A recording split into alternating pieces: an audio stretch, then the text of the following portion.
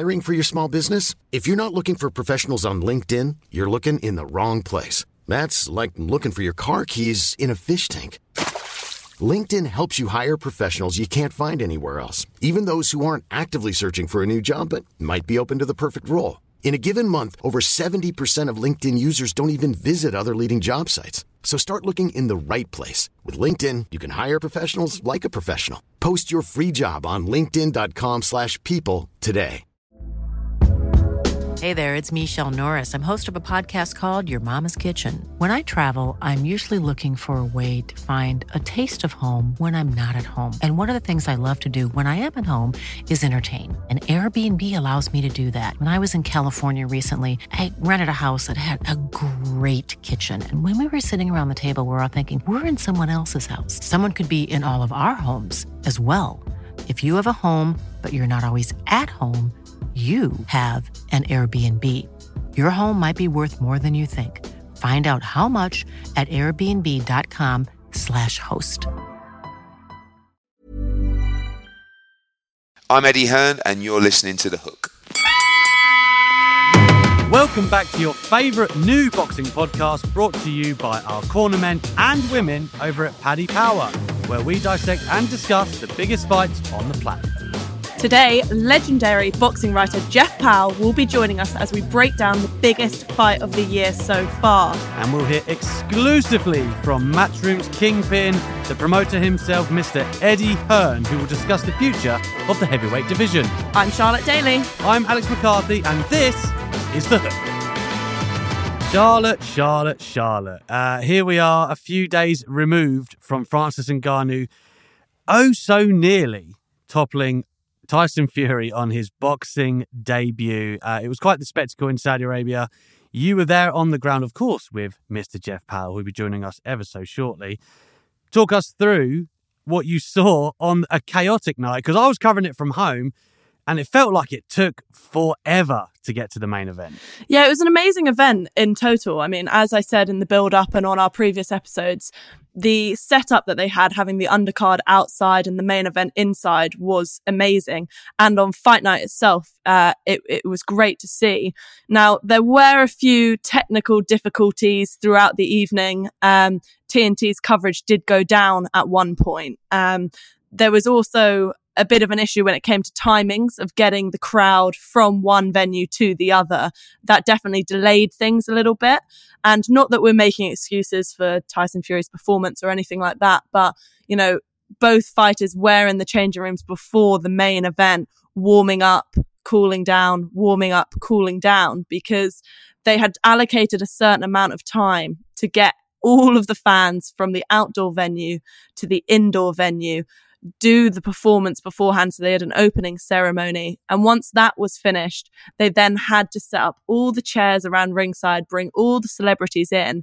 And I just don't think they factored in enough time to kind of see that all happen and all play out as it should have. Yeah, I mean, like you said, that moving from one arena to the other for the main event seemed to be one of the primary problems. But the whole show was meant to be a spectacle, right? Like, we had this pre-show performance, and it was more of an event than a fight, which I think we were saying many times before. Jeff, I'd love to bring you in at this point. You saw a concert essentially happen before the fight, and you've covered a lot of the biggest fights of the last few decades. Mm-hmm. Was that event in Saudi Arabia like anything you've seen thus far? Well, in terms of production, it was the most extravagant without question, and certainly the most costly. 2 arenas and some of the most famous artists in that part of the world performing. Actually, they messed up on the timing, not because too many people had to move. There were about 3,000 in the outdoor arena. So when we went in, there were already about 22,000 settled in. It was the question of the timing of the show, because the ring had to come up through the floor after all these various people, who I'm too old to know who the hell they were, had finished doing their singing and prancing. So that was okay. But with hindsight, the first inkling I had that there was going to be a problem for Tyson was that he looked quite agitated when he finally came in. He threw off the crown, threw off the robe, still has a semblance of a king's garments on him, but he was looking edgy. He had his top off long before Michael Buffer had done all the introductions. He was moving around and dancing instead of doing his usual happy look to the crowd.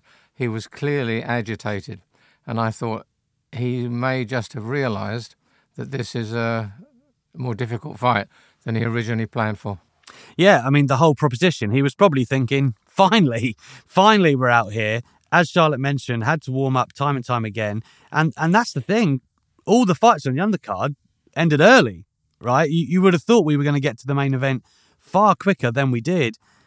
But again, before we actually get to the fight, we've got these, performances, these singers, they're panning to the celebrities that are coming to each other in the crowd. Celebrities that are greeting each other, by the way, which is part and parcel of it as well. I guess that is where it started to wane and take too long to get to the main event. But lessons will be learned, because one thing we do know, and I guess this goes to both of you who were there, but I'll start with you, Jeff. Boxing in Saudi Arabia isn't going away, is it? The notion that boxing has now moved away from London and Las Vegas and New York is a bit overstated. Yes, there will be Usyk Fury. Yes, there will be Usyk Fury 2 if one of them decides to trigger the rematch, which if it goes off well the first one and makes a lot of money, I suspect they will. And then it's quite feasible there'll be a rematch between Fury and Ngannou.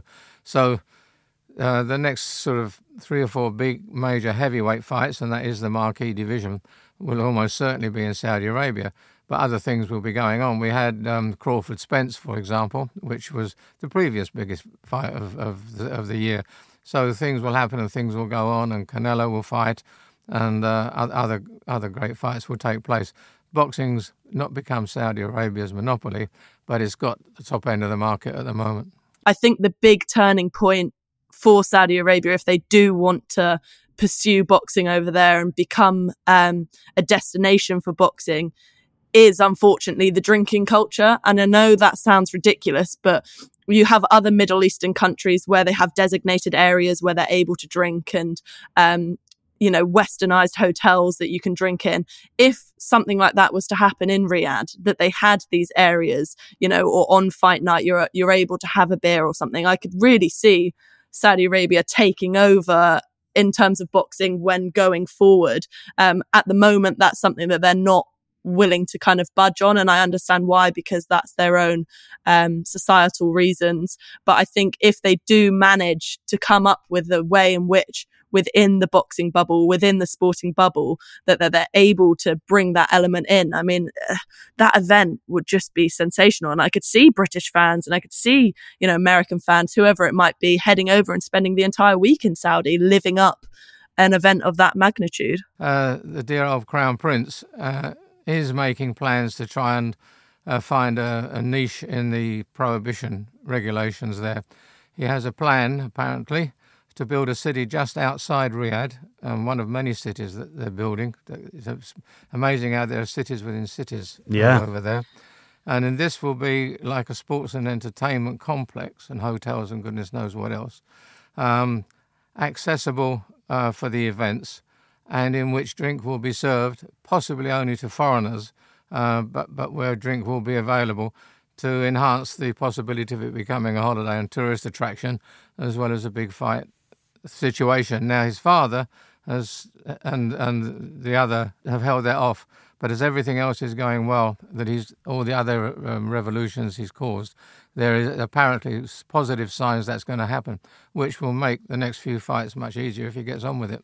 I'll tell you what, let's move on to the scorecards. The decision on the night. Of course, Fury edged out Ngannou by split decision. Jeff, you had the same scorecard result-wise as one of the judges on the night, I believe. You had Fury by 3 rounds. Talk us through what you saw. 96-93. It's a bit clear to say, difficult to say how many rounds, because there was the knockdown which affected the scoring. 96-93 was the score, yes, in my opinion. And do you think, because obviously a lot of people have made the case, I thought it was a very tight fight, and there are some rounds in there you can make cases either way. There's only a few punches in it. Walk us through what you saw from ringside on the night. Was scoring is quite a difficult art, and I always score the fights, as the Daily Mail readers hopefully know, and the people on the website. Oh, they know. That I score as the fight goes along. A lot of people score, and if they think they've got it wrong, they change it quickly and scribble it before they give the final total. And I've seen that happen everywhere, including Madison Square Garden for very big fights. But the scoring is quite a sort of interesting art. But it's not only about the one big punch that knocks someone down, which catches the eye, and a few more decent shots that Ngannou got in, which shook Tyson. But in between that, jabs count. Shots to the body count, of which Tyson did a lot more, and it's the overall number of punches landed on the target area, not ones that hit the glove at the side of the head, not ones that are slaps, because it's supposed to be a correctly delivered punch.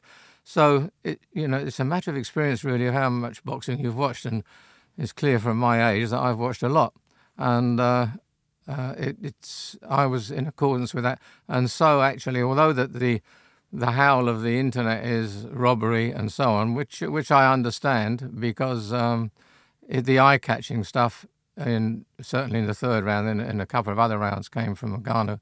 But the overall pattern of most rounds was of Tyson landing more punches. I felt, I mean, you could make the case, right? Like, a lot of people were saying it could be even like close to a draw, or maybe Ngannou would shave it by a round, or there was a round in it, however you want to frame it that way. Fury did land more punches, to Jeff's point. He had 71 compared to Ngannou's 59. Ngannou had more power punches, so it stands to reason that people would catch the eye of what Ngannou was doing. Charlotte, what did you make of what transpired on the night? Again, I've made my position clear, where I felt that I thought Fury probably did just shave it, but when I saw it in real time, I did think Ngannou was hard done by. It's only when you kind of go back and take stock, I think Fury did just shave it. Yeah, I am in agreement. I think that Fury did nick it. I have no arguments with the scorecards on the night.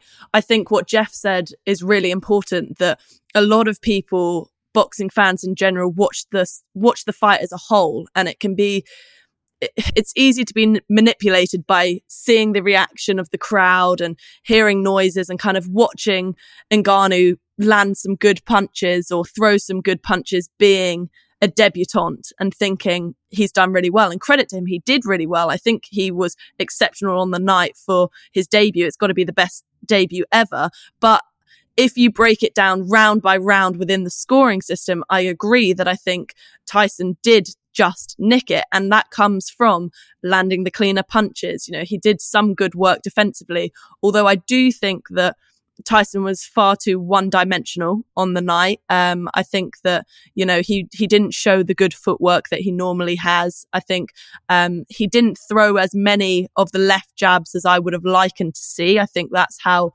Fury kind of opens up his opponent, and then that's when he can position himself and create that opportunity for the uppercut that he does so well and showed against Dillian Whyte. I think that Ngannou was only moving back and forth. Tyson's feints weren't throwing him off course. But I do think in terms of the scoring, if you look at it round by round, Fury definitely nicked it. And I think to say a robbery is a bit far-fetched. It was very close, but a robbery indicates that somebody was, dominating the fight 80% or more. I don't blame the ref who did give the scorecard to Ngannou. I do think 2, 3, 4, 8 were, you could argue they were Ngannou's rounds, and then the final round in the 7th also were like debatable ones that I would maybe just give to Fury, but again, could understand why, well, I think if you even looked at the people on ringside, I mean, I was sitting in the media section, and all you had to do was look around, and people's heads were in their hands, their mouths were wide open. They were shocked at what they were seeing. I mean, I think Fury made Ngannou look good, but Fury also looked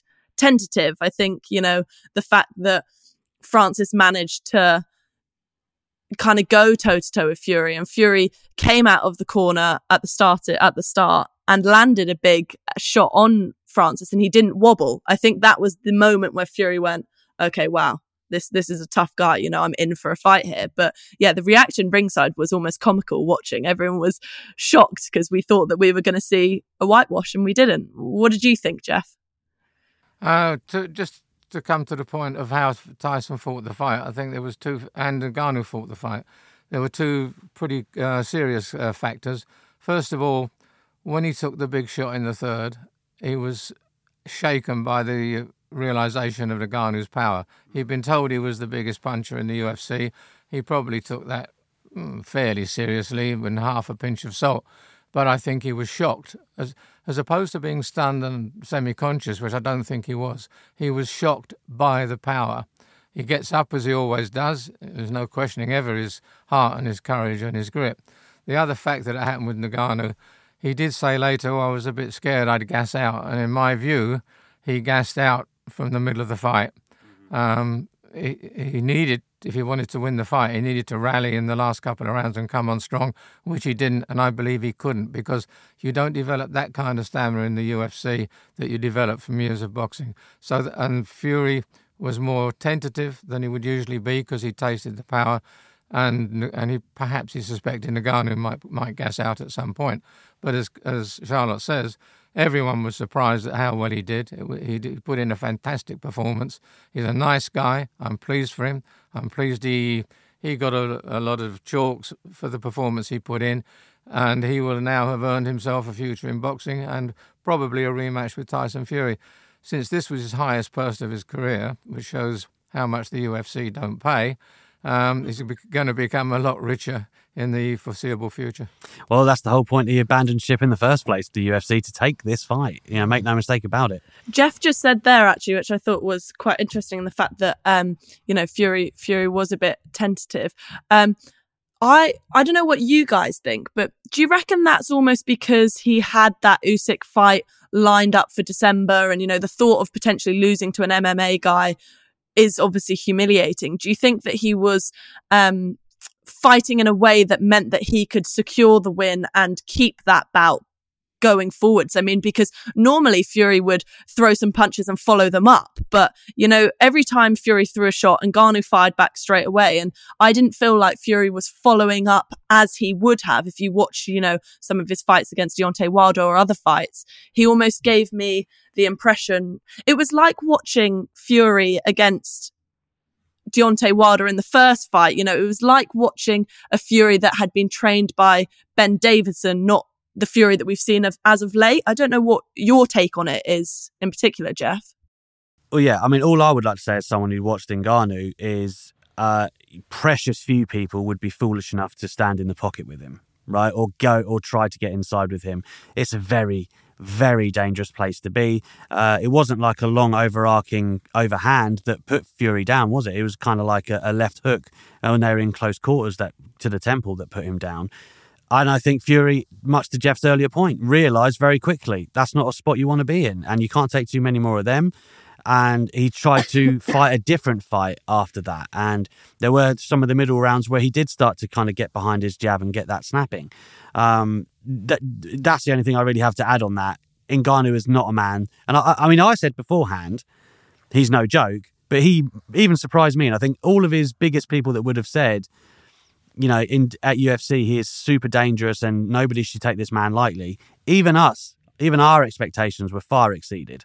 There's one thing about the way he didn't follow up, Alex. Tyson's very clever in the ring. He obsesses people very quickly. He works out what they're doing very quickly. In this case, he has a sharp piece of physical evidence to back that up. Yeah. He found out that Ngannou is a counterpuncher, a really good counterpuncher. Because he has got this great resilience, this punch resistance, he's able to take the punch and get off a very strong counterpunch quickly. So it's not a very good idea to follow up your shots. I actually thought most of the time Fury was better on the inside, but then you'd expect that given that when UFC people go inside, they're grappling. Exactly. When you're boxing, you're trying to throw punches as well as push people around. I think he was aware this was a very serious counterpuncher, and he had to be wary. Yeah, you don't want those hooks and uppercuts and such from such close distance. With Francis Ngannou, should we get to some comments quickly on what people thought on the fight from our YouTube channel, Black Palace Music. Sounds promotional, if you ask me. Ngannou scored a knockdown and took an elbow. He won rounds 3, 4, 5, and 8 decisively. I think decisively is strong on a couple of those rounds. The elbow's an interesting point, though. Some slow-mo footage has come out on that since you saw it. I'm assuming, did you catch that in real time, or is that just something you've seen retrospectively? Yeah, no, I saw it, but I didn't think, I mean, we all, as soon as it happened, we all said to each other, that's an elbow, but we didn't obviously see the detail of it. And it's funny, everyone since has kind of said that Tyson and Francis is a role reversal, that, you know, Francis was throwing the punches as the MMA guy being a boxer, and then Tyson is the boxing guy turning into MMA. So there was a few jokes floating around about it. I guess the big question is, people are trying to say that it was intentional. I don't think it's intentional. I don't think Fury would ever throw an intentional elbow. And I think that's quite a ridiculous claim to make, to be honest. He's the WBC heavyweight champion of the world. He doesn't need to be throwing elbows. But yeah, he certainly did catch him with an elbow. And I mean, I'm not surprised that Francis didn't wobble. He's been getting elbows for the last however many years in his UFC career. So interesting though, right? Like for fans that don't know any better, I mean, Jeff, I'm sure you can elaborate on this. Like, should a ref have stopped in and deducted a point from Tyson Fury there? And Charlotte makes the point that it wasn't intentional, and I would assume that would be why not. Well, if that's what he thought, even if he saw it, it's quite hard to pick up an elbow that's thrown deliberately, as opposed to one where the guy's missed his punch when it comes through and catches him. And we've had examples of that lately. I mean, in his first fight with Liam Smith, an elbow was a huge factor in that fight. Chris was winning the fight until he got caught with an elbow. I doubt that was deliberate either. You've got to be sure that the guy was hitting someone with his elbow deliberately if you're going to deduct a point. Dave Singh says Fury did enough. The judges scored it correctly. Fury won by 2 or 3 rounds. He must be a Jeff Powell fan. It was very close fight, though. And I think that sums it up quite nicely. It was a very close fight. It was. I don't mind him being a Jeff Powell fan. That's a very, very good thing to know. But I would say that sometimes people watch and listen to the commentators too much. If the commentators are getting it wrong, then their opinion is going to be wrong. Yeah. Massive thanks to the legendary Jeff Powell and his amazing coverage this past week alongside yourself, Charlotte Daly. Of course, guys, you can catch all of that stuff online in the paper. Don't forget about the paper. And you can watch it on our YouTube channel, Male Sport Boxing. That'll do it for part 1 here. Come back after the break when we will be joined. We would be discussing, I should say, Charlotte's interview with Eddie Hearn.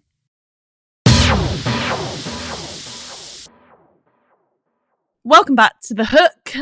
There's a lot of opinions floating around about Tyson Fury's fight with Francis Ngannou, so I caught up with Eddie Hearn to get his take on the fight.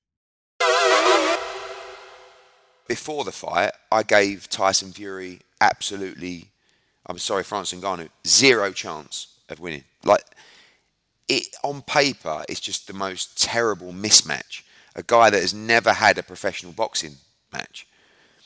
And I think there was definitely an element of Tyson looking through him. I think maybe he wasn't as well prepared as he should have been. But it was still an awful performance. I mean, if Fury would have dropped Ngannou and would have hurt him a couple of times, like, we would have all been saying that Fury won the fight. But he didn't really do anything. Like, I mean, there wasn't a huge amount of action in the fight. But Fury looked scared, like, on the back end of the fight. And every time they got in a clinch, obviously Ngannou's incredibly strong.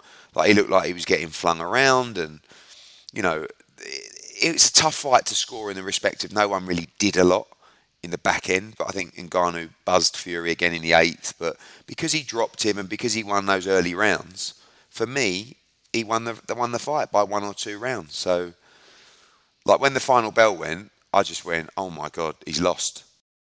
I think a lot of us felt that way, to be honest. Looking at Twitter, certainly. I tweeted, in fact, my initial thoughts that it was Ngannou that had scraped the victory. I felt that he'd done enough in those first rounds, the knockdown and the last round, to call himself the victor. I should have known better, having watched him boxing for so long, that the upset was not on the cards. But how much did he surprise you, Charlotte? For all of the plaudits and things that you would have heard or read or seen about him beforehand, he was fighting the world champion in his debut fight. Let's not skate past that. That's very important. He could not have had a more difficult opening contest, and he exceeded all expectations. He certainly did exceed all expectations. Now, everyone had him down as having a puncher's chance because of that power he has. But when we saw him in the open workout and we saw video of him in camp, he looked slow. He looked sluggish. He looked flat-footed, everything that we've been saying. But he didn't look like that in the ring at all. I was really impressed with him. He was obviously sitting on the back foot for a large portion of the fight, but I thought his footwork was excellent. I thought he had great balance throughout. His head movement was good. He looked like a boxer, and he really gave the impression that he could go toe to toe with a lot of fighters in the division. Now, I'm not suddenly saying that Francis Ngannou is going to soon become the new heavyweight champion, but he's proved his credentials to forge a career within boxing at whatever level that takes.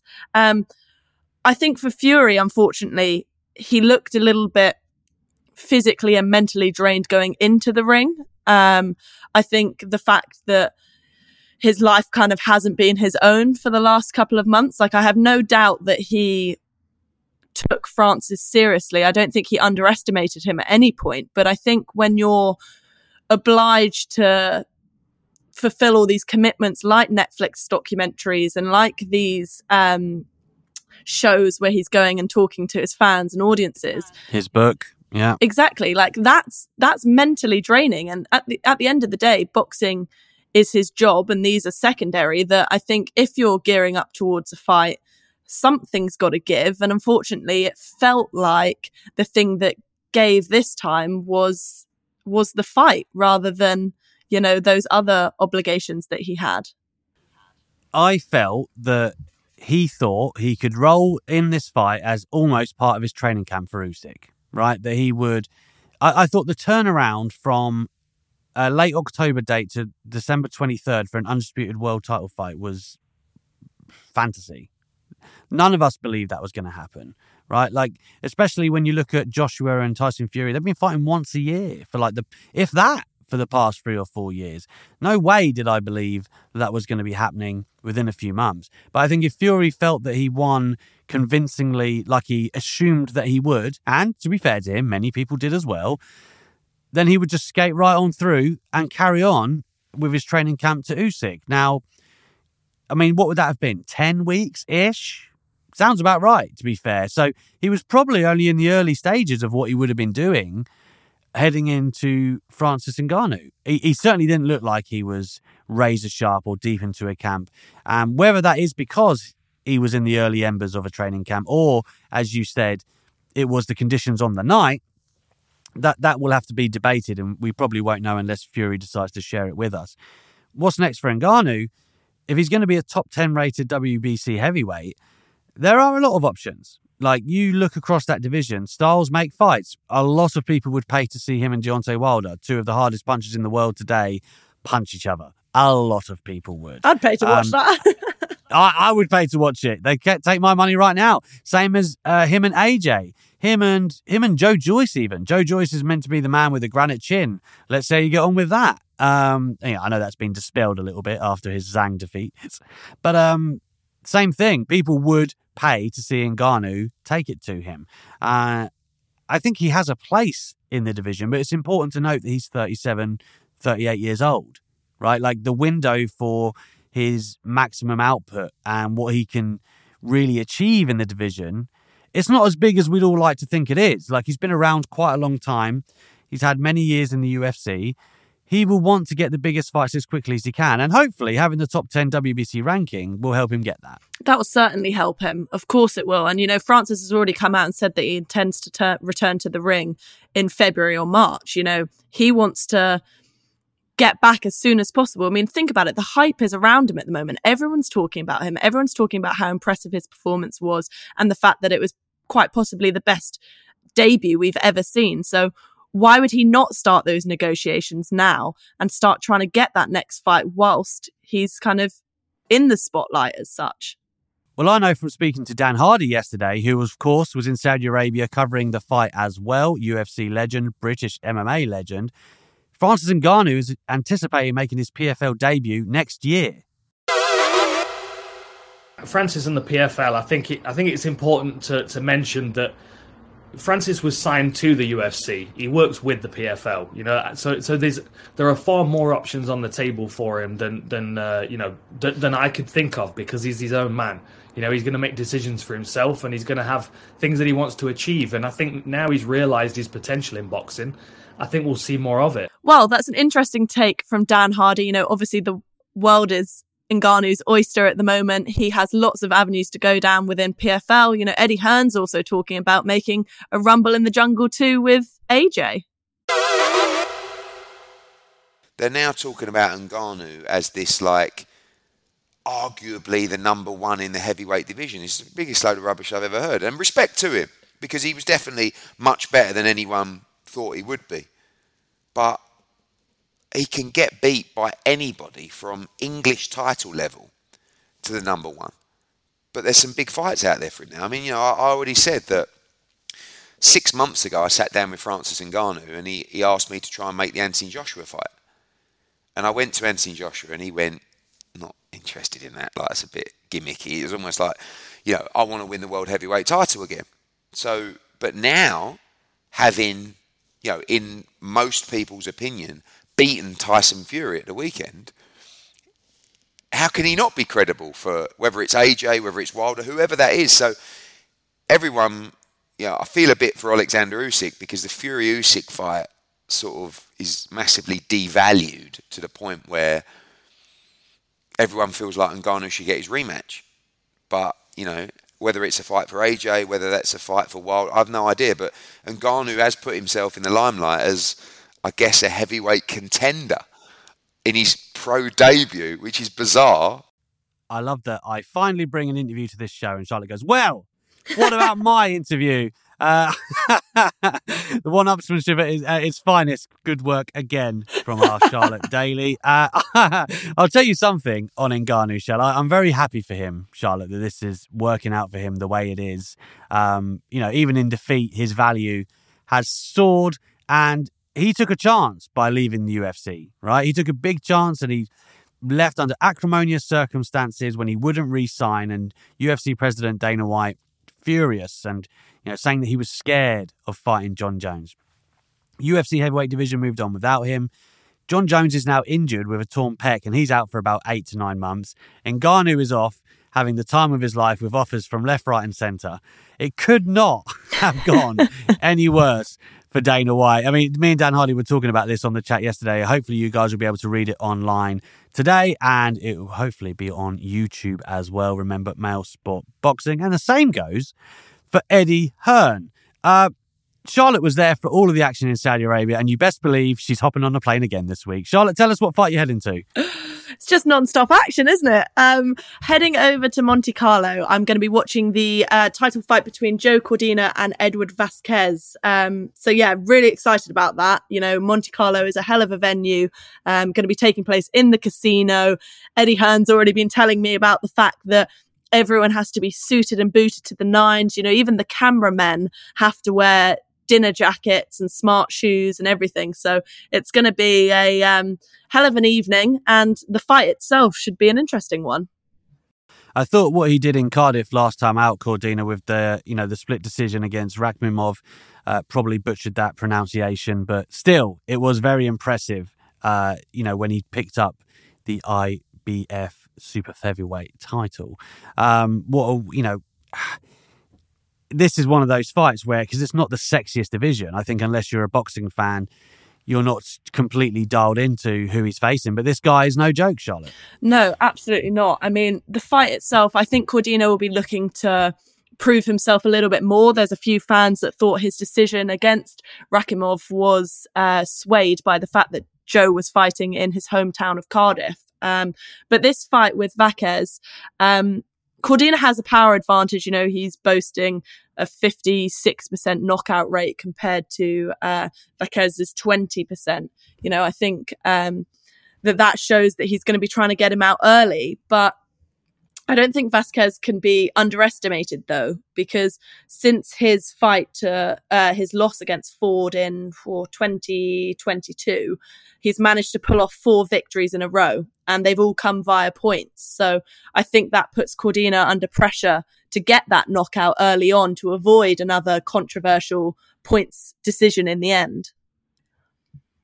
Yes, indeed. And what can we expect from you in Monte Carlo? We've had a snippet of Eddie Hearn today, but I believe you'll be bringing us some longer form stuff next week. Absolutely. So I'll be sitting down with both fighters for exclusive interviews out in Monte Carlo, you know, hoping that we'll have some nice backdrops of the yachts down at the port for all you YouTube fans.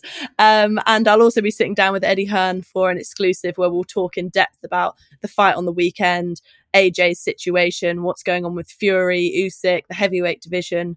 Lots to come from that. So make sure you stay tuned on Mel Sport Boxing's YouTube channel. They will all be going out there.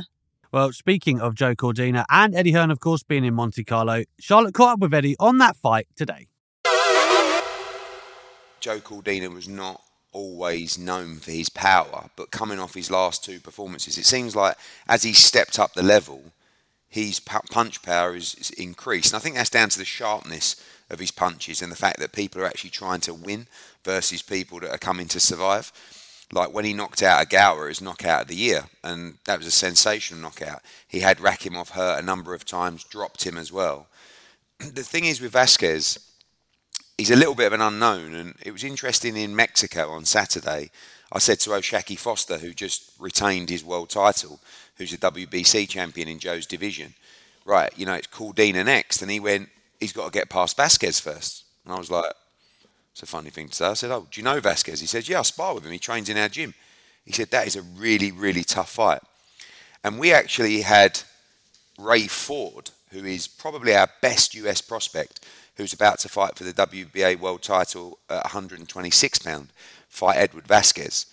And I have to say, Edward Vasquez was very unlucky not to get the decision in that fight. And that's the only defeat on his record. So I actually think this is a really tough fight. That was Eddie Hearn, and there is no doubt that Cordina is the favourite heading into the fight this weekend. You know, he's got the height advantage, the reach advantage, and he's ranked number 3 by the ring at super featherweight. But Vasquez can't be overlooked. Let's start putting our money where our mouth is, Alex. I do, Charlotte. I do.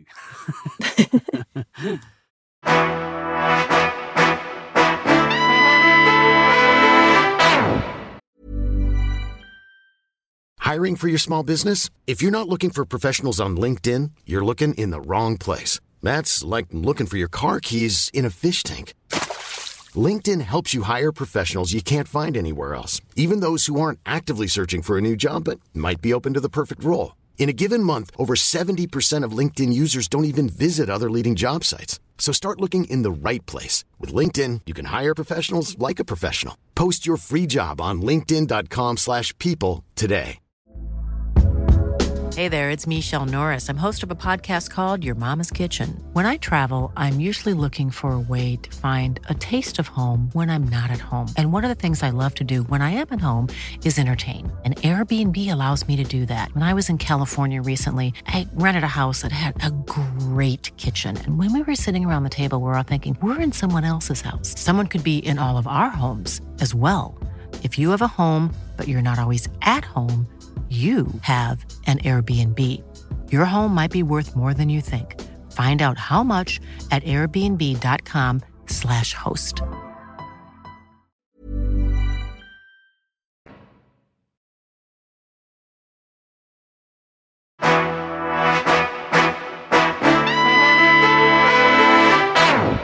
Thanks, guys. I think we've covered everything on this second instalment of The Hook. We are sponsored by Paddy Power. Please remember to download the Mail Plus app. For all your breaking sports news stories, head to Mail Online.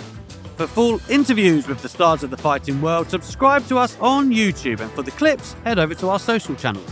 But most of all, don't forget to rate and review us on whatever podcast platform you listen to the show on. And come back next and every Tuesday. Every Tuesday. I'm Alex McCarthy. I'm Charlotte Daly. And this is The Hook.